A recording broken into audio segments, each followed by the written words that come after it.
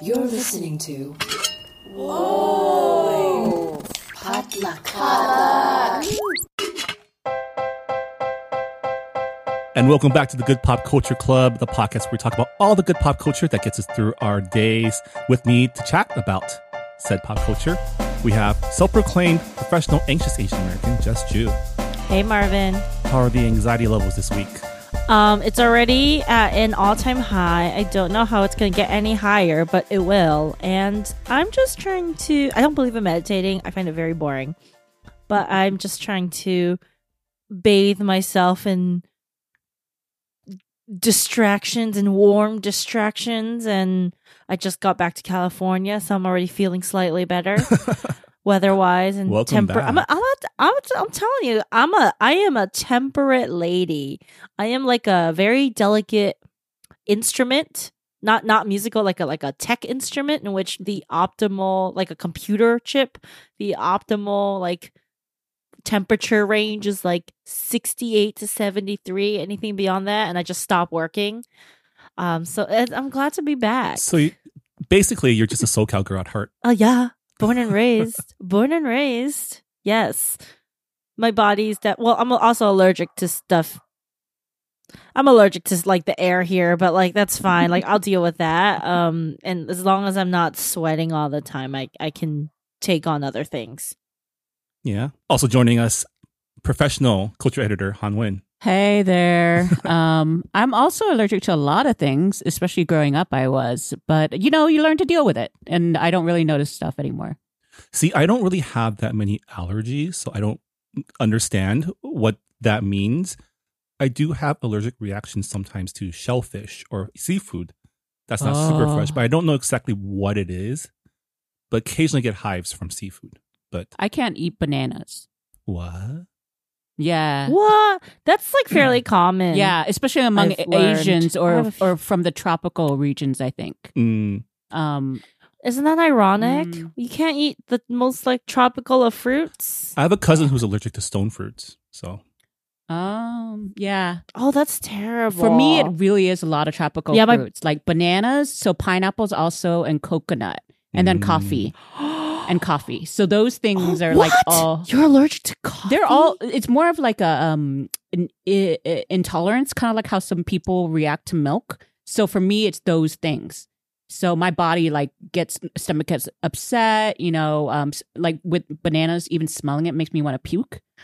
So yeah, it's very, very odd. But that means when I travel to, let's say, Hawaii, it's very hard sometimes to order a drink or other things like desserts, because sometimes there's hidden like coconut and coffee in there because they're so proud of their stuff, which they rightfully so. But there are plenty of other things. I just have to be careful. Oh my boyfriend is allergic to like bananas and another one, melon, and surprisingly avocado, and that last one I keep forgetting. And every time we go out together or like he's over, I was like, oh, you've made avocado toast. He's like, I can't eat that. And I'm like, oh shoot, you're right. I just love avocado toast. I don't actually like avocado, so that I would be down with whatever his diet is probably. I should eat more avocados though, because even though my bad cholesterol is down, my good cholesterol is also down. Oh yeah, since you can't eat healthy, since you can't have fats. your seafood. Might as well do that. It's especially bad when my dad comes back into town because there's a place, well, we can't go there now, but there's a place near my house. It's a seafood place that does dim sum in the afternoon, but at night they have a lobster special. Wait. $5 a pound if you order 3 other dishes. Is this Capital? No. Probably. I don't know. I just know where it is. I don't. Oh my God. Do you guys do this where you keep track of where the restaurants are, but you don't exactly know what they're called? Oh, 100%. Or like they have a different English name and a different Chinese name, and you're just like, oh, it's that one restaurant. What's that one restaurant with that tank on Valley in the same plaza as so and so, but on like the left side, not the right side. I mean, that's for me in Houston, but there is one place in LA that I did that because literally the sign doesn't have English on it. So it's a Korean place that I've always gone to for my Korean barbecue, but yeah, we just call it the food place. Oh, it's the duck place, or it's the crab place, or it's the shrimp place. Yeah, or it's the sizzling plate place. Yeah. Which is really hard when you're trying to convey information to friends who are either not from LA originally and didn't grow up with Yeah, you. it's the worst when you're trying to like Yeah. convince them to go to a place. And it's like, well, I can't send you the Yelp information because I don't know what it's called. Yeah, or you like kind of can find the address, but it's like not listed on the Google map. So you just kind of give them the like general plaza address, and then you're like having to describe, like, okay, so you're gonna look at it and you're gonna see a restaurant that looks like this that's called something cafe. It's not that one. You have to go to the left, which happened to me. One of my friends moved from like somewhere in the valley. I think he's from LA, like he's from Eagle Rock, and then he was living in NoHo for a while, then moved to my hood, our hood, Marvin. And I was like, okay, I need to show you, like, I'm gonna take you around. And he doesn't speak like any Chinese, so I was like, okay, I'm just gonna show you around, take notes. I don't even know what the dish is called. Like, I'm just gonna give you a number. Like, this is the food tour, okay? Take notes. Yeah. It's a fun time, though. These are things that only us children of immigrants can relate to. Yeah, maybe we should stop talking about this because I don't want people to be blowing up. I mean, if they find it just based on your description right now, then I would be amazed. Yeah. Lobster Place. Check it out. Well, this week we're going to revisit the HBO series Lovecraft Country that just finished its first season run, as well as talk about spooky movies because it is spooky month 2020. Halloween is it next week? I've lost track of all time.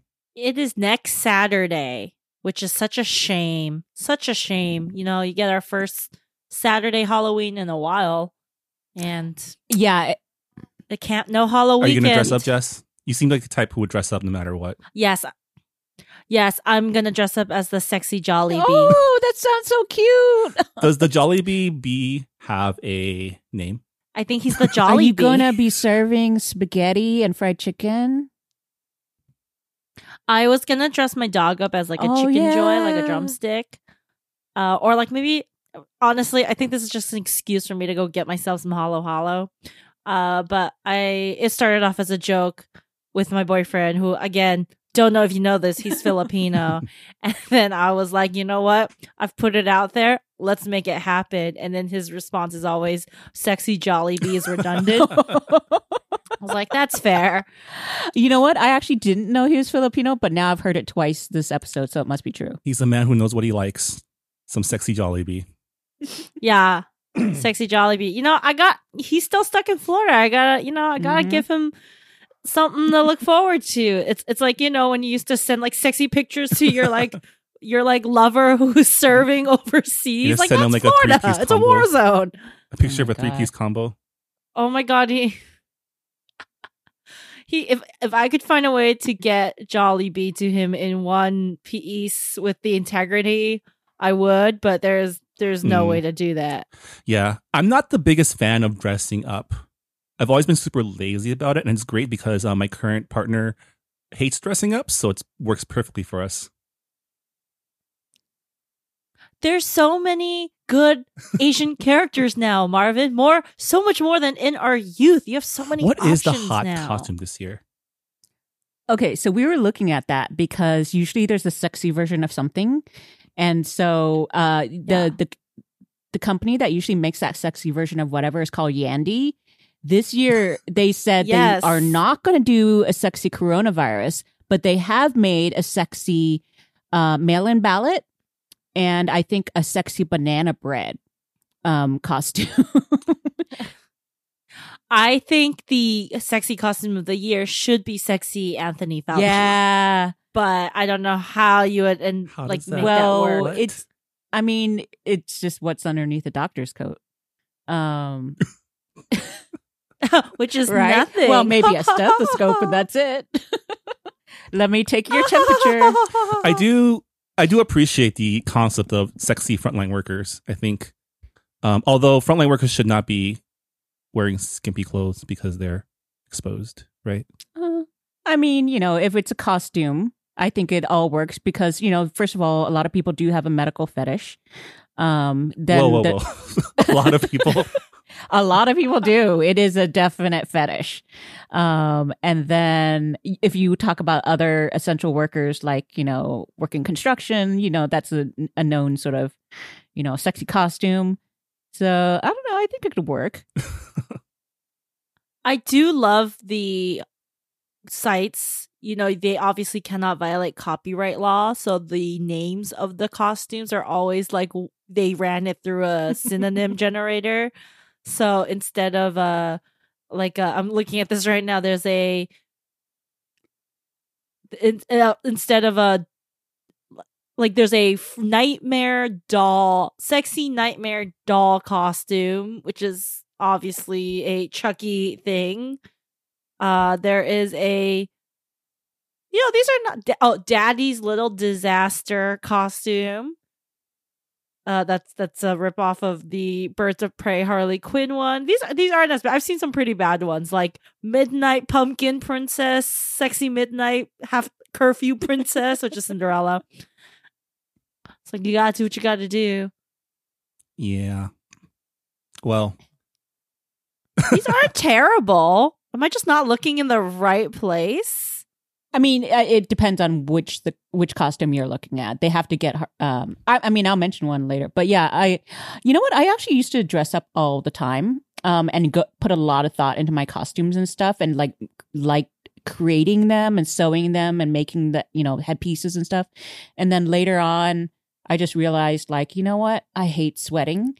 So for me, if it's a costume, it has to be something where I'm not really covered up. And that has definitely limited my costumes over the more recent years.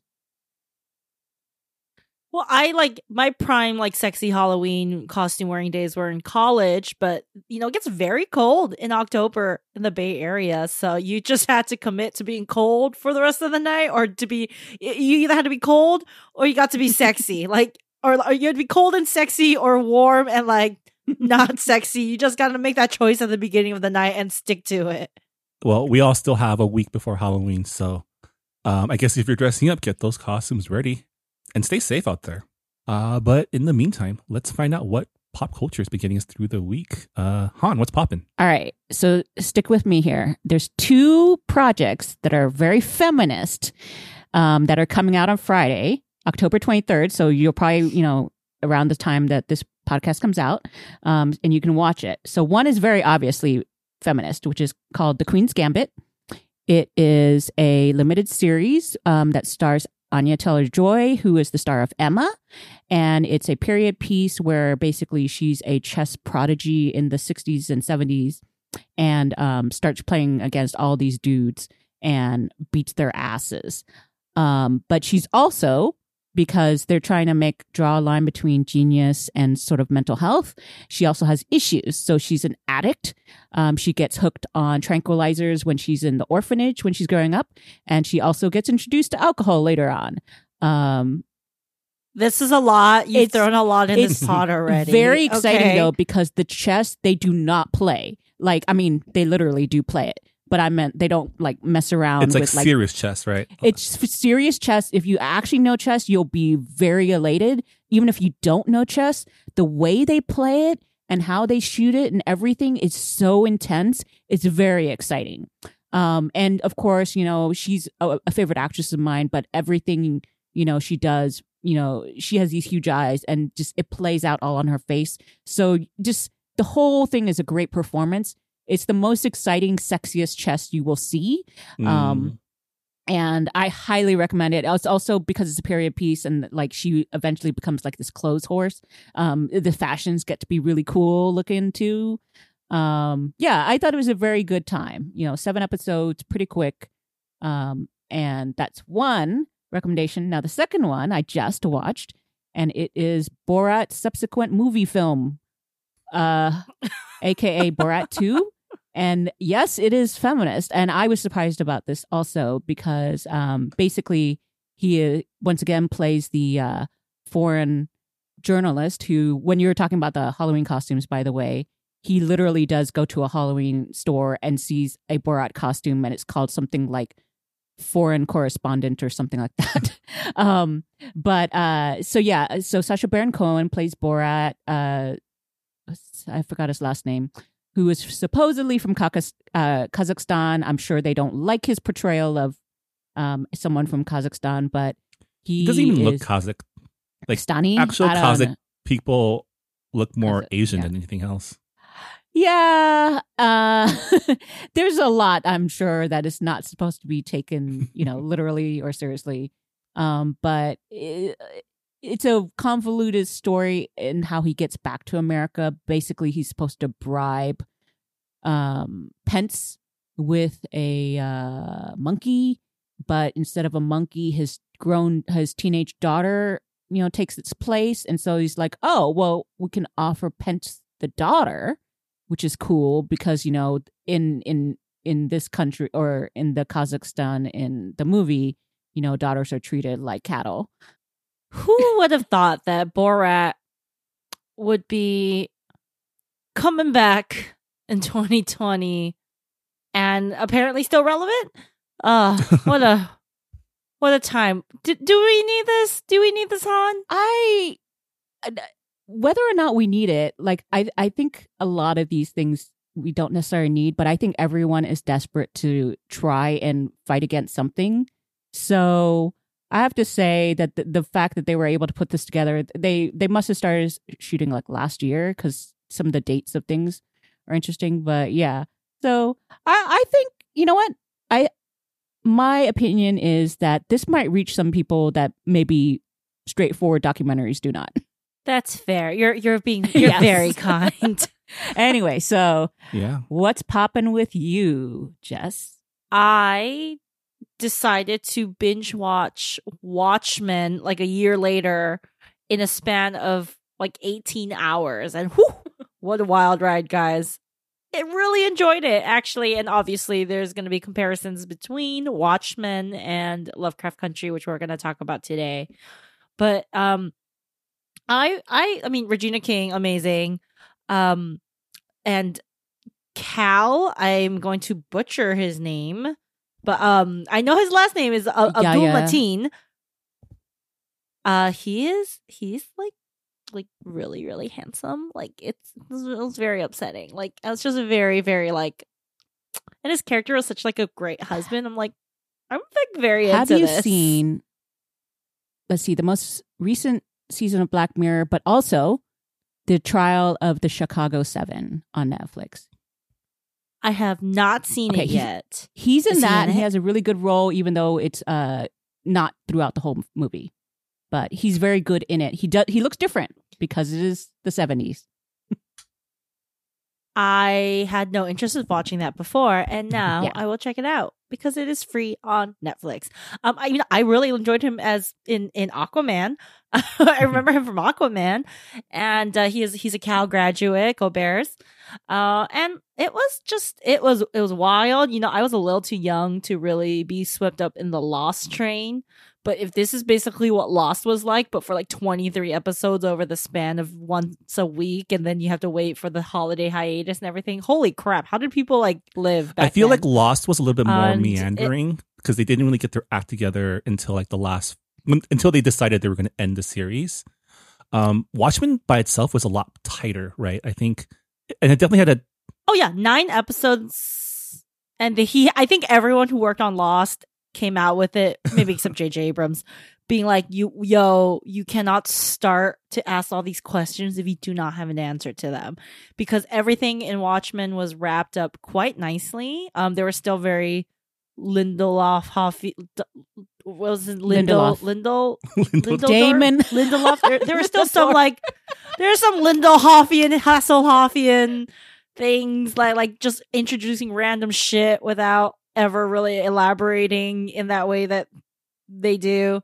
But overall, I enjoyed it more than I thought I would. I'm actually not really a genre person, a superhero genre person, but this world that they created is so rooted in like history and truth and how humans I think would have reacted. And it's as a history buff, I found that very exciting.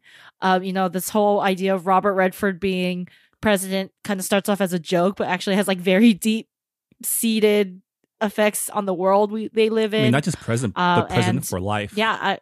Yeah, Oh, I he's been missed president that since like the part. Korean War, right? Abolish the term limits. Oh.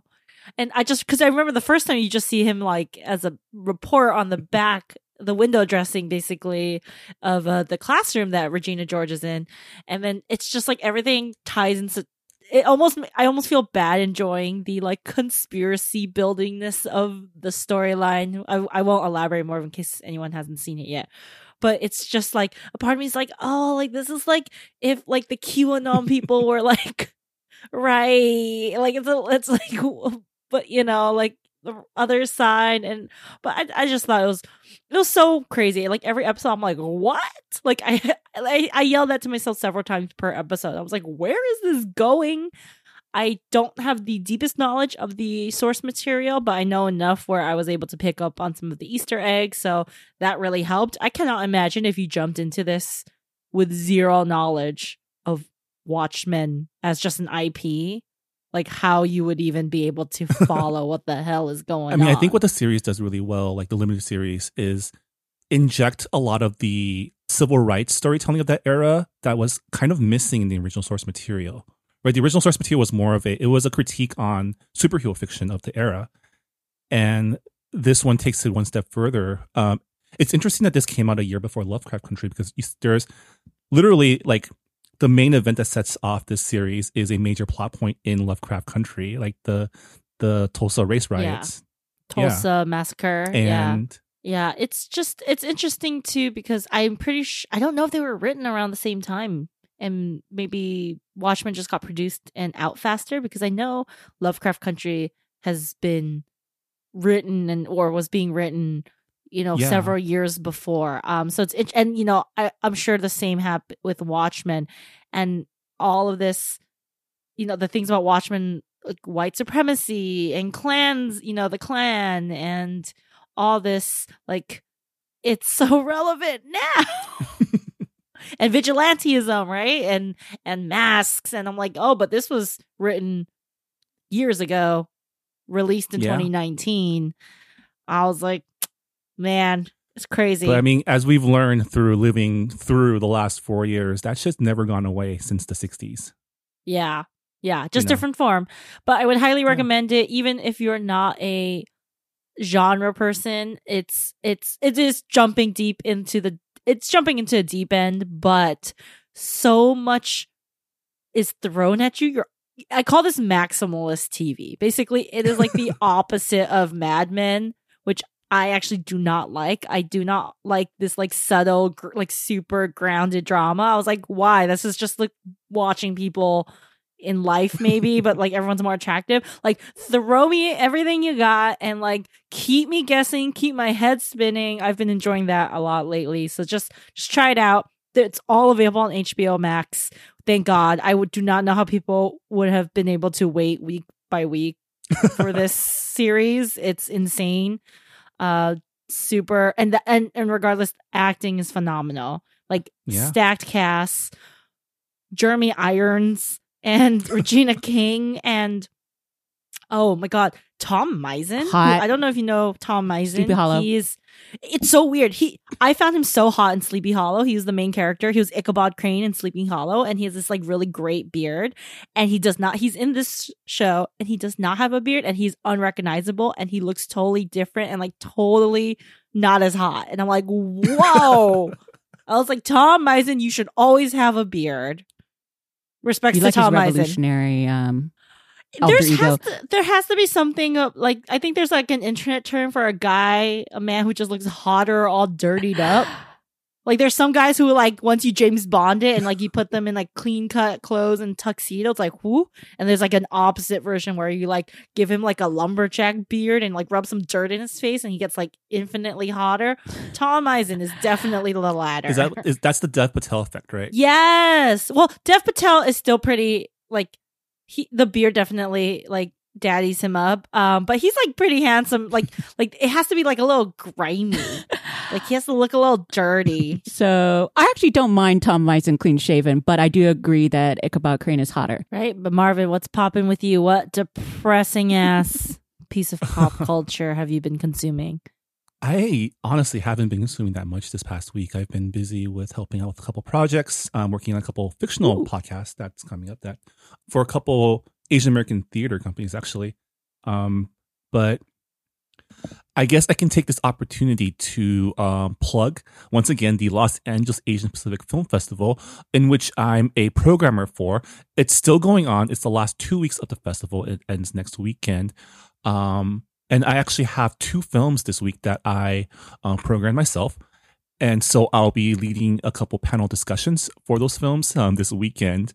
One of the films is called One Meal, directed by Yu Chen Hao.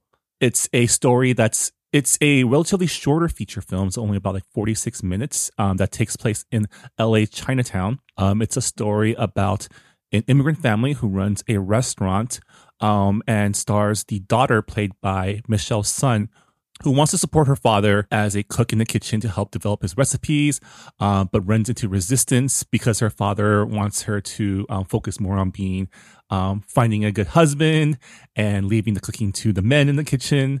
And he also disapproves of her trying new things with his menu because he doesn't think that's what will sell in America. So kind of a story about intergenerational conflict between 2 generations of first-generation immigrants, which is something you don't necessarily see that often in Asian American film. How good is the food? How hungry is it going to make me? Should I be like, have food in front of me as I'm watching it? It's actually not really a food porn type of film. The food featured in it is more comfort food.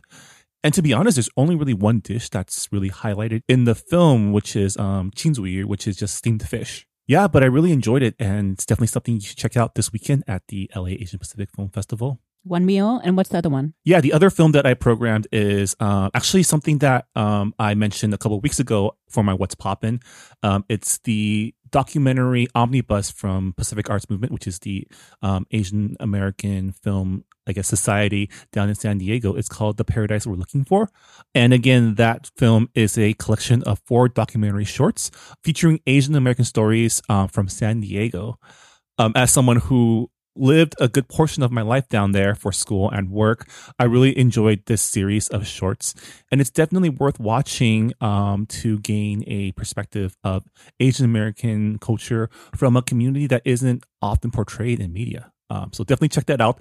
Both of these films are available to stream now until Sunday as part of the Los Angeles Asian Pacific Film Festival.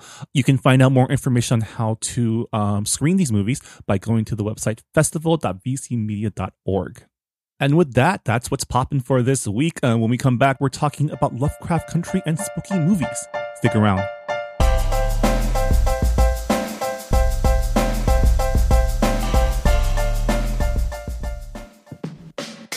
Hey, I'm Phil Yu, and you may know me from a blog called Angry Asian Man. And I'm Jeff Yang, author, journalist, and celebrity dad. We host a podcast called They Call Us Bruce, an unfiltered conversation about what's happening in Asian America. Each week or so, we host a discussion about some of the most vital and interesting topics in our pop culture and our community, bringing in guests who are shaping and informing this thing called Asian America from Hollywood to DC and beyond. We got media, entertainment, food, family, politics, representation. The good, the bad, the WTF of it all. So check us out wherever you get your podcasts or at theycallusbruce.com. Peace. Peace.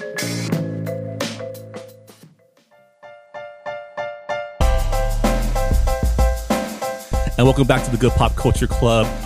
It's been about 10 weeks since we last talked about Lovecraft Country, but the season finale just aired this past weekend.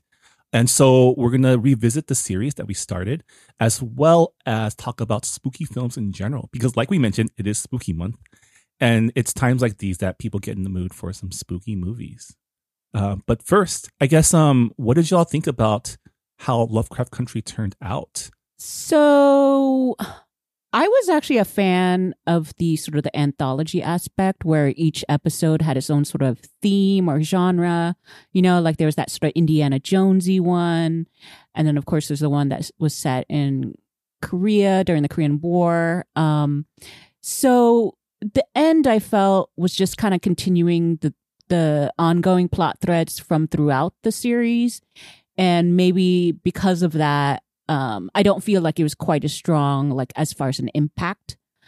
But it did conclude sort of like I was saying, that ongoing thread where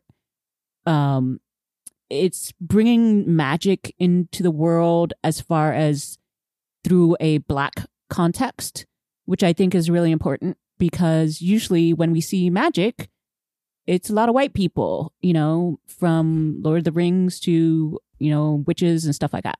So that I thought was interesting, and especially because it's very, very much in the last episode, very strongly about the women and how they are able to wield magic, from, the Hippolyta character, who is basically like,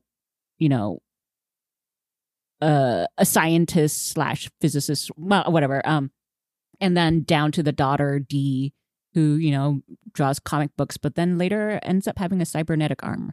So it's just I just liked seeing women that strong. I don't know how I felt about how it all came together, though. I think it was kind of thrown together. And I don't quibble with it, but yeah, I think it could have been stronger. What do you think, Jess? It was a wild ride. Wild. Definitely. I mean, very much in the same vein of maximalist television, of just let's throw the whole freaking kitchen into the pot, which I do appreciate. And I was never bored. But I have probably more questions at the end than I did in the beginning. And I don't know if the rest of the series lived up to how I felt about the pilot, because I thought the pilot was just so well done. I mean, granted, I kind of wish the pilot would have hinted a little bit more about what was to come, because it was so disparate, right? Like it wasn't just monsters, it was magic and time travel and curses and all this stuff, and I just was like whiplash. So, and this is like a 10 episode series with maybe like 6 main characters at the end of the day. And I did love some of the anthology episodes and spending time, but I do think, like, I don't know, I feel like I was missing every minute that we spent in an anthology tangent. We basically weren't getting movement for the main story. And I do think like the main story scope was so big, like the mythology of the main thing about the the family, and like his family on his mom's side, and them trying to, her and Christina, creepy white lady, trying to find immortality, and like calling this like curse in or autumn spells. And I was just like, it was so big, and I wish they would have spent a little more time and really establishing the rules, because I do think in the world of genre, whether it's magic, sci-fi, you have to establish the rules and make it very clear so we understand what the stakes are. And I just didn't really understand what the whole stakes were. Yeah, I was surprised that it turned out to be kind of like a Monster of the Week type of series, like you said, an anthology, rather than a straight kind of serial series. While I was appreciative of all these different types of stories that they wanted to tell, I wasn't sure if it served the main story, because the finale episode was probably the most concerned with the main storyline that we've had in a while. And I agree that it was probably one of the weaker episodes, because, I mean, all the things that they were setting up about all the characters, I felt like I was kind of let down by how it all resolved. Especially like the Deus Ex Machina of the final climax. That was like, I didn't feel like it was entirely earned. And I feel like if you want to call this series Lovecraft Country, like the Lovecraftian of it, I don't know if that was really pulled off, because Lovecraft mythos is all about like cosmic horrors and things outside the control of people. And while I did appreciate all the other stories, like the haunted house story and the time travels and the parallel universe story, I felt like they should have tied those to like the overarching Lovecraftianness of it. Yeah. I hadn't read the book, so I don't know how much of a departure it is, but I mean, I wouldn't be surprised about like some of those anthology episodes definitely not appearing in there, So I do agree that I would have liked to have had a little bit more consistency with the main storyline, even if it meant that, yeah, you can have these anthology one-off episodes, which I thought were still very good, but you do need to still build the ongoing storyline with more episodes, perhaps. Maybe there was just like, eliminate. Yeah. I mean, I don't even know if that's the issue. I think it's more like the way that it all came together was not as tight as I wish it would be. Because every episode, even though it was like a Monster of the Week type of thing, little parts of the mystery was starting to get unraveled, right? Everything had to do with like the history of the family and this like wizard society that they're fighting against, of like, white supremacist wizards. But I did appreciate, and I think this is something that probably the producers wanted to do, was showcase all the different types of stories that can be centered on Blackness. Like during the haunted house episode, Jess's favorite episode, which didn't give her nightmares at all. No nightmares at all. Just a sense of my own mortality and acceptance that I was going to die in the middle of Joshua Tree. But yeah, that's fine. The ghost story has its roots in like a white supremacist, like mad scientist, right? That's the root cause of it. But at the same time, while they're dealing with these ghosts, they're also dealing with literal races trying to like harass them out of their home. I think that tension was still really, really well done. I did think that was a more successful episode, the haunted house one, because it was so clear and focused on the theme. I mean, everyone kind of understands how a haunted house genre works, right? Or the broad strokes of it. I think when it gets to the other parts, like a general sci-fi or a general like time travel, those are all very different. So when you're not, I just don't think the rules were really laid down in a way that we could understand what was going to be flipped, besides the centering of, Black heroes and heroines. Though it was, but the thing is, like, every episode had some pretty amazing moments. And like, this cast is phenomenal. Like, regardless, like, the cast had to do some crazy, insane things that lesser, like, let's be real, some of those lines were not great, and they had to do some crazy ass shit. Like, I'm just like, and they just had to sell it, and I think they all did a phenomenal job. And I don't know what other show would give the shine on people like Jonathan Majors and Journey Smollett and like Courtney B. Vance, who I'm really surprised they did not bring him back in a more meaningful way, because it's Courtney B. Vance. Yeah. And it's Courtney B. Vance. He's amazing. And down to Montrose, and even Jamie Chung and like the side characters, or whoever, the sister who was played by Ruby. Wunmi Moskowitz. Yeah. Oh my god, she's fantastic. Like, yeah. But I will. I mean, let's talk about that episode that Jamie Chung was featured in, because I feel like that, at least in the Asian American media world, made the biggest splash when it came out. Jamie Chung is someone who's been around for a while, right? She made her debut as a cast member of The Real World, San Diego. I just love her. I'm so proud of her. Like, my god, to like have she's done some voiceover stuff. She was in Big Hero 6. She's like been building her acting resume, and she was fantastic in this. So cute, so charming, but like also real creepy. When I did text my boyfriend, he's asleep. I was like, hey babe, if I was actually a nine-tailed fox who was sent here to collect the souls of 100 men by sleeping with them, would you still love me? I'm waiting for an answer. But she really carried that episode. Not a perfect episode. I have some qualms about the stuff. I feel like, spoiler alert, killing your best friend is a deal breaker. You should not date a man who killed your best friend. I feel like that's a war crime, or it should be. I feel like you should not be able to drag a bunch of civilians into a base camp and just like shoot them execution style. I did have a qualm with that. Kind of like, I did not sympathize with Tick at that point. And at that point, even though I knew he survived and went back to the States, I wouldn't have minded if she stole his soul right there. Yeah, I'm kind of like, girl, have some, like, I don't know if I believe the love's happened already. Like, can you just pop it and get your 100?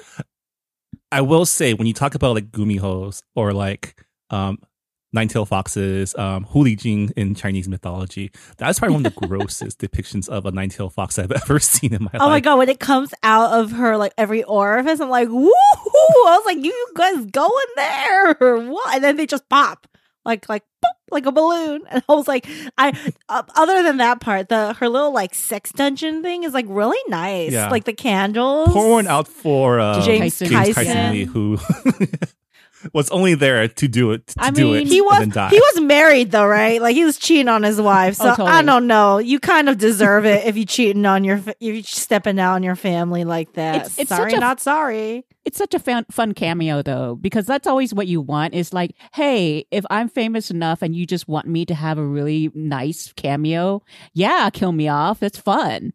And also get naked while you're doing it. Come on. He was good though. Like he'd been Uh-huh. working out. He'd been keeping it tight. We respect to James Kyson Lee. Props to the Lovecraft Country team for having the guts to do an entire episode that's like 80% in Korean and subtitled. Like for Prestige TV, that's pretty ballsy, I feel They like. also had to get the rights to all those Judy Garland movies, which is not cheap. And having watched a lot of those films growing up, I thought that was a really nice touch that she was into them. So yeah, I thought that was pretty good. It was one of the, I thought, better. It built character in a way that I would have loved for a lot more of the other characters. But she got her own episode. That was pretty cool. Yeah. And I do like Jamie Chung's character, Jia, was so strong in that episode that I was actually actively upset at how badly she was used for the rest of the series, especially for the Yeah. climax. I Yeah. don't know how many people like they just were trying to stuff them all in for that finale. So I don't love that she got sort of like just used basically like, hey, here she is until Yeah, I mean, she was literally just a plot device for like fulfilling a prophecy. And like, I wish they could have done more with it. And they were trying to do a lot of things that there was no way they could have like wrapped it all up in one finale episode. So I kind of wish they didn't. Yeah, you know? well, that's also why I was saying like add an extra episode if you could have, just to like give time to breathe, because all of a sudden like Tick and Gia are reunited and he's like, you're my family now, and now you're in a car with me and everyone's singing, and it's kind of like, no, I don't know how quickly I would just jump. It's a little too clean. Yeah. So it's just like just give it time to like actually play out those emotions, and her being like, oh, this is your baby mama, and just all of that. Like this is normal stuff. And then, end up having them be friends or something eventually, but yeah, not just like in a car together singing one song. It was just very weird. It felt very rushed. I mean, and just going back to the whole, being an American soldier who kills your best friend and committed war crimes and maybe not falling in love with them. I will have to say that some of the ways that this show has handled some portrayals, not great. I think it's I think Misha Green, the showrunner, has like owned up to some of the problematic things, and it's just I think at some cases the strokes are just too broad. And I get that it's horror genre. It's supposed to be gory. And I don't know what psychologically this says about me. Like, when the white racists who are trying to, like, kill the, beat up and do violence to the people in the house were, like, getting their heads chopped off, I'm like, cool. They got their comeuppance. I'm happy.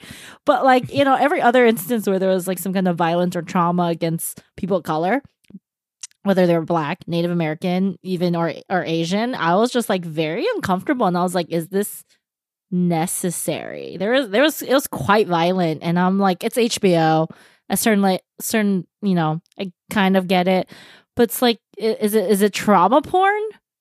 Like, did I need to see the like his great grandma burning alive, like, for the story? Was that necessary to the story? Like, why did Montrose need to like slit the throat of a Native American, like, just like Adam's language speak? I'm like, wait, what? I'm like, I don't. Yeah. And this isn't to say that like only white people can be like racist and traumatic to like people of color.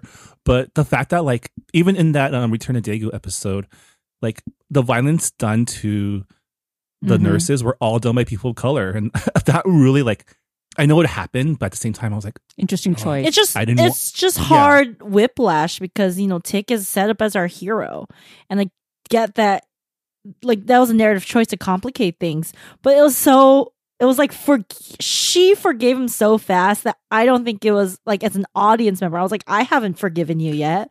So I do think this is another instance of needing the show actually needing more time to breathe, and that they were throwing so much at it that we didn't have time for these earned redemptions.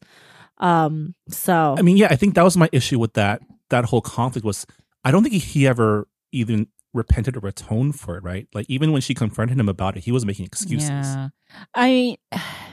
This is also it's the use of these characters who are not the main characters. All the Korean nurses who were just shot, and then like you were saying, the Native American lady. It's just like they were devices, and they were not fully fledged people, and I don't like that. So also, any of them could have been. I'm not saying kill them and make them all be men, but why were they all women? It was kind of weird. So, I mean, I feel like overall, I enjoyed watching because I wanted to see what they would do. Like once the expectation was, oh, this is going to be an anthology monster of the week style of storytelling, I was really interested in like what they would do next, right? I didn't expect the whole time travel, multiple parallel universe conceit.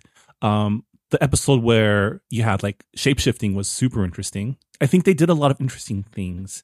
Definitely wasn't perfect, but at the same time, with any Jordan Peele like production, they were given the freedom to swing for it, which I appreciate.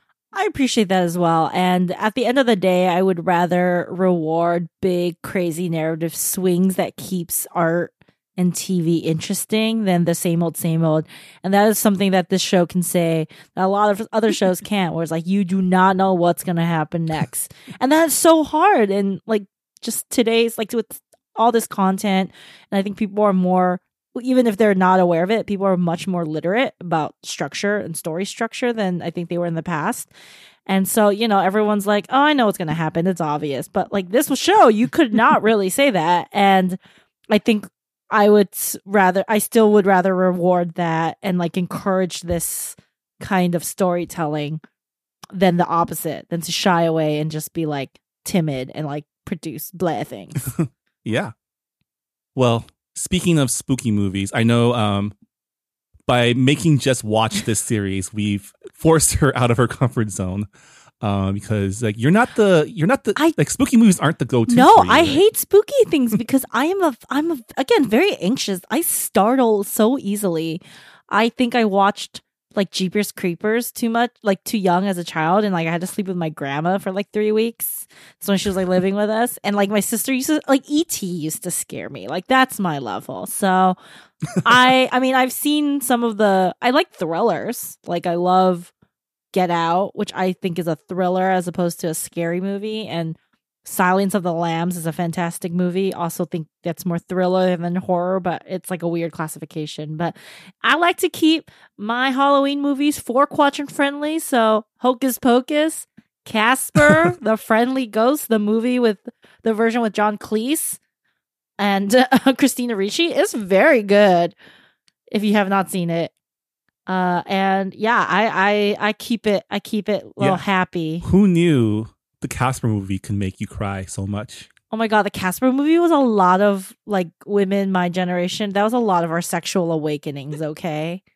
Because Devon Sawa when he became a yes, Devon Sawa is perfect. And shout out to Kai Wu, who has a Casper tattoo on her ankle. So it's very impactful for a generation of women, Marvin. I find that I don't mind occult stuff in the media that I consume. Like watching actual horror is not something that I seek out. I'll watch it if like I'm forced to, but I think there's certain stories that I gravitate towards. Right? I don't really like the torture porn type of movies. Like I don't like the violence porn type of movies. Slashers, if there is kind of more of a satirical or comedic aspect to it, I might watch that more than like just the let's see how these hot people die type of movies. I'm not good with ghost stories. One of my most vivid memories in college was we went to go watch The Ring, me and a couple of friends, when it was in theaters, and we caught the midnight screening. So when we came out of the theater, this is in San Diego. So when we came out of the theater, the entire parking lot was foggy and it was like fucking scary. You just played yourself, so I don't know. Especially because like The Ring, I did watch The Ring. It was one of the few scary movies I've watched in theaters. And I mean, I hid behind like my jacket the entire time. But like The Ring, like it like attacks you in your safe space. Like your bed, your TV is like, excuse me. Like, and I had a TV in my room at the time. And I was like, this is very rude. I do not like this. And she's like Asian. So I felt a little personally, or she, you know, she's coded Asian though, even though it was like Davey Chase, who voiced Lilo, by the way, in Lilo and Stitch. And I felt very attacked. Oh, Like on multiple you're fronts. You're talking about the American Ring. You didn't watch Ringu. No, because I know. I don't know a lot of things, but I know the Japanese movies, scary movies, like the international scary movies are always scarier than the American remake. So I was like, I ain't going to play with that. Because you also have to read it. You have to read the subtitles, and that means you have to watch the screen, which means you can't hide. I feel like Asian ghost stories are just more scary in general. I just don't fuck with no ghosts. Yeah. Well, so my background is I am actually on the level of chicken like you are, Jess. The unfortunate thing is, because of my job, throughout the 15 years I've been doing this job, I've had to do a lot of research for horror for various reasons. Whether it's movies that have like lots of references in them, it's a remake that I have to know what the original looked like. Things like The Chilling Adventures of Sabrina on Netflix has a ton of references in it. So I had to watch a lot of old films. And then when The Terror Infamy came out, it references a lot of like those Japanese ghost films. So I actually had to watch a shit ton of this stuff very reluctantly. And I would do it like usually in broad daylight in an office, preferably. Sometimes I've done it in like car dealerships and stuff like that, where I haven't, like, it's not at home alone, you know? So there's other people around. But because of that, I've noticed that like, I'm going to recommend like 2 films, but most of the films I actually appreciated are foreign. American horror films are just usually a lot more blatant, not just with the gore, but with the scares, the jump scares, and all that type of stuff. I think I prefer the stuff that's a little bit more atmospheric, kind of sometimes even playful. But so the first one I'm going to recommend is A Girl Walks Home Alone at Night by Ana Lily Amanpour. And it is called the first Iranian vampire Western.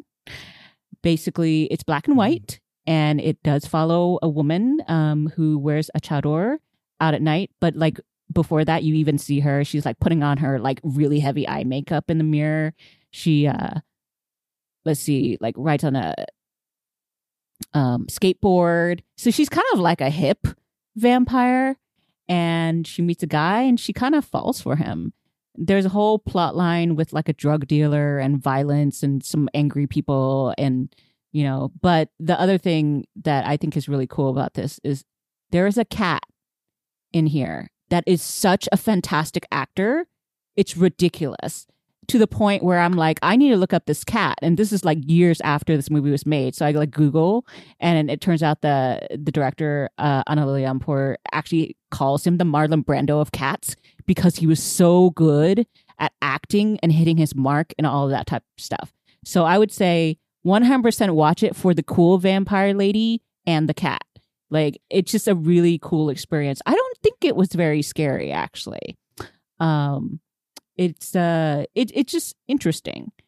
So the next one is that I really enjoyed, and this is first of all, actually going back, Girl Walks Home Alone at Night is like really a lot of art house fans like it, and so it's going to be on like Shudder and stuff. But if you want to watch it free, it's streaming on Canopy with a K. And if you don't know already, that's a streaming service that you can get with your library card or your university ID card. So you can just sign up for it online and then you can put it on your Roku or whatever. So, and it's a great place to watch like really cool, like high class films, but then also like interesting documentaries and stuff like that. But anyway, so this next one is Let the Right One In. It is yet another foreign film. It's Swedish, 2008.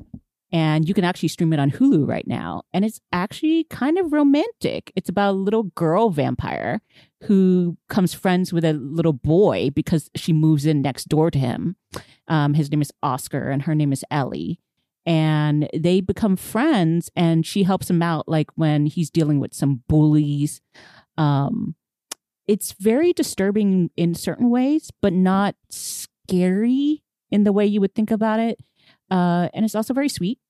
There are some cats in there. Not as cool as the cat in the first movie that I was talking about, but still some cats. And I ended up actually kind of like laughing a few times.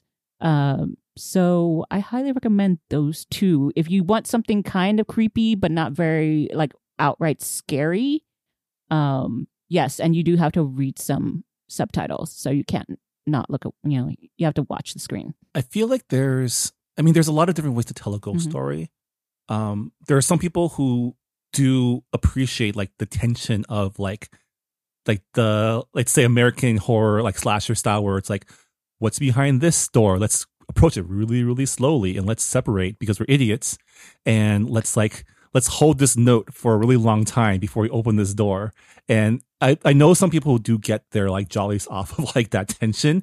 I've always appreciated creepy, but not the tension part of it.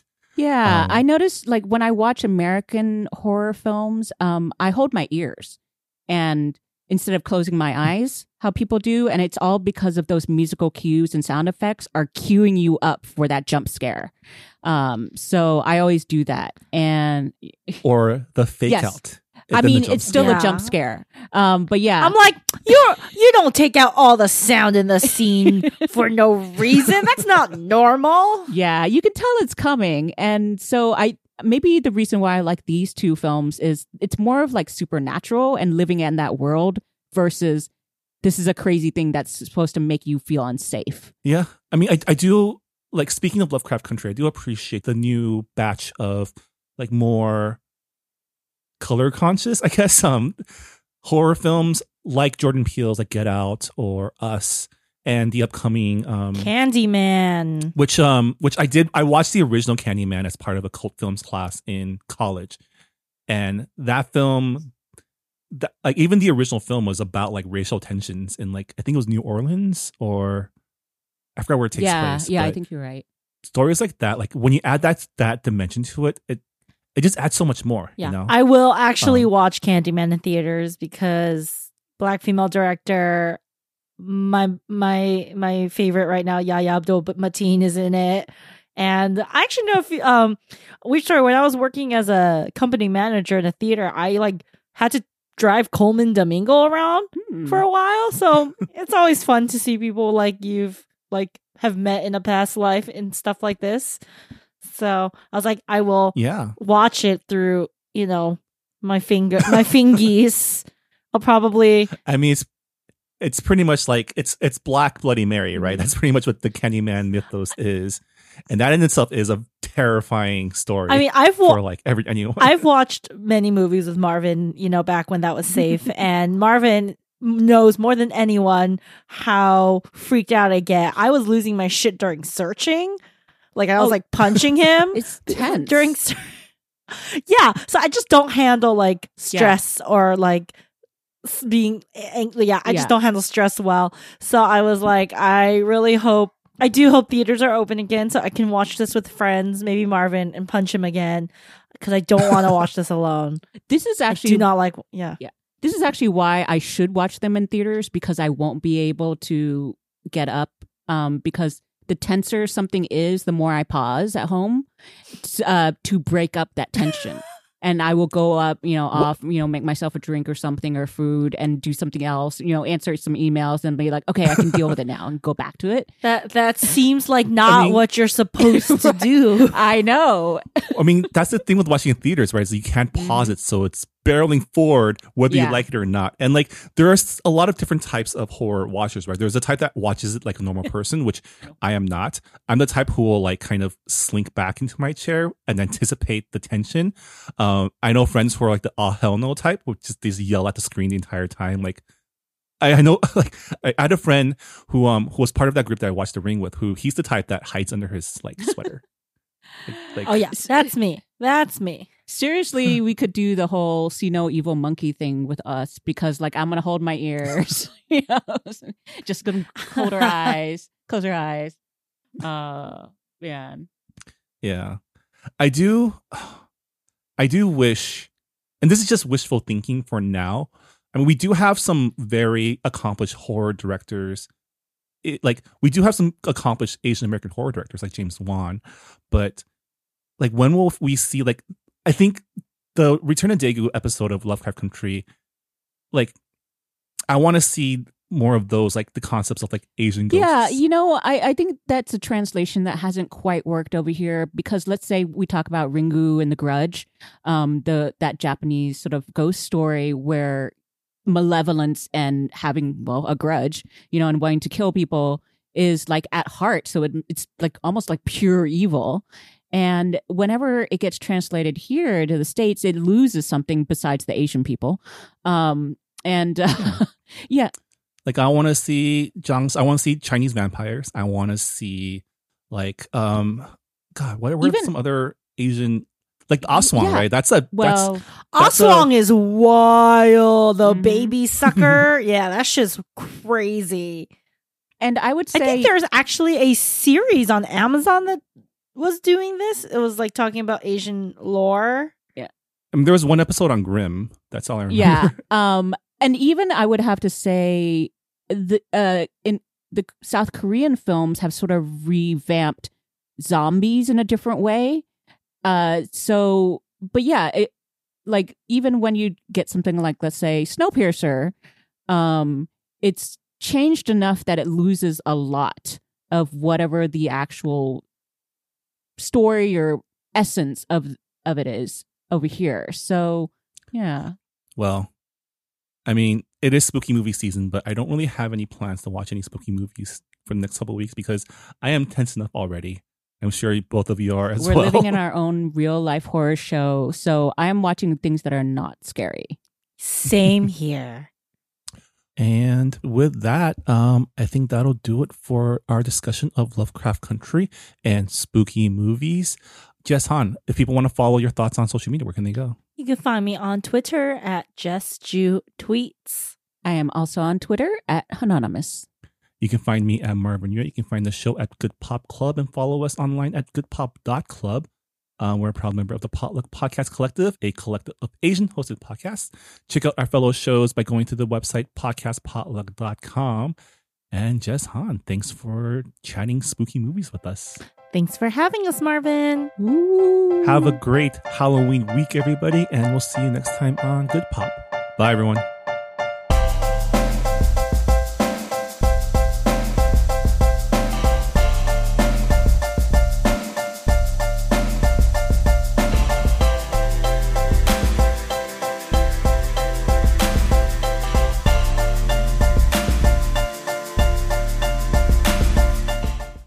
Hey Brian, did you go to Saturday school as a kid? I sure did. Did you? Totally. Well, at our podcast, Saturday School, we don't teach a language, but we pass along the culture that we do know. And that's Asian American pop culture. Ada's a journalist, and I'm a professor and film festival programmer. We've watched a lot of great Asian American movies, and we want you to watch them too. Come listen to us as we look back at the pioneering films that have led us to today.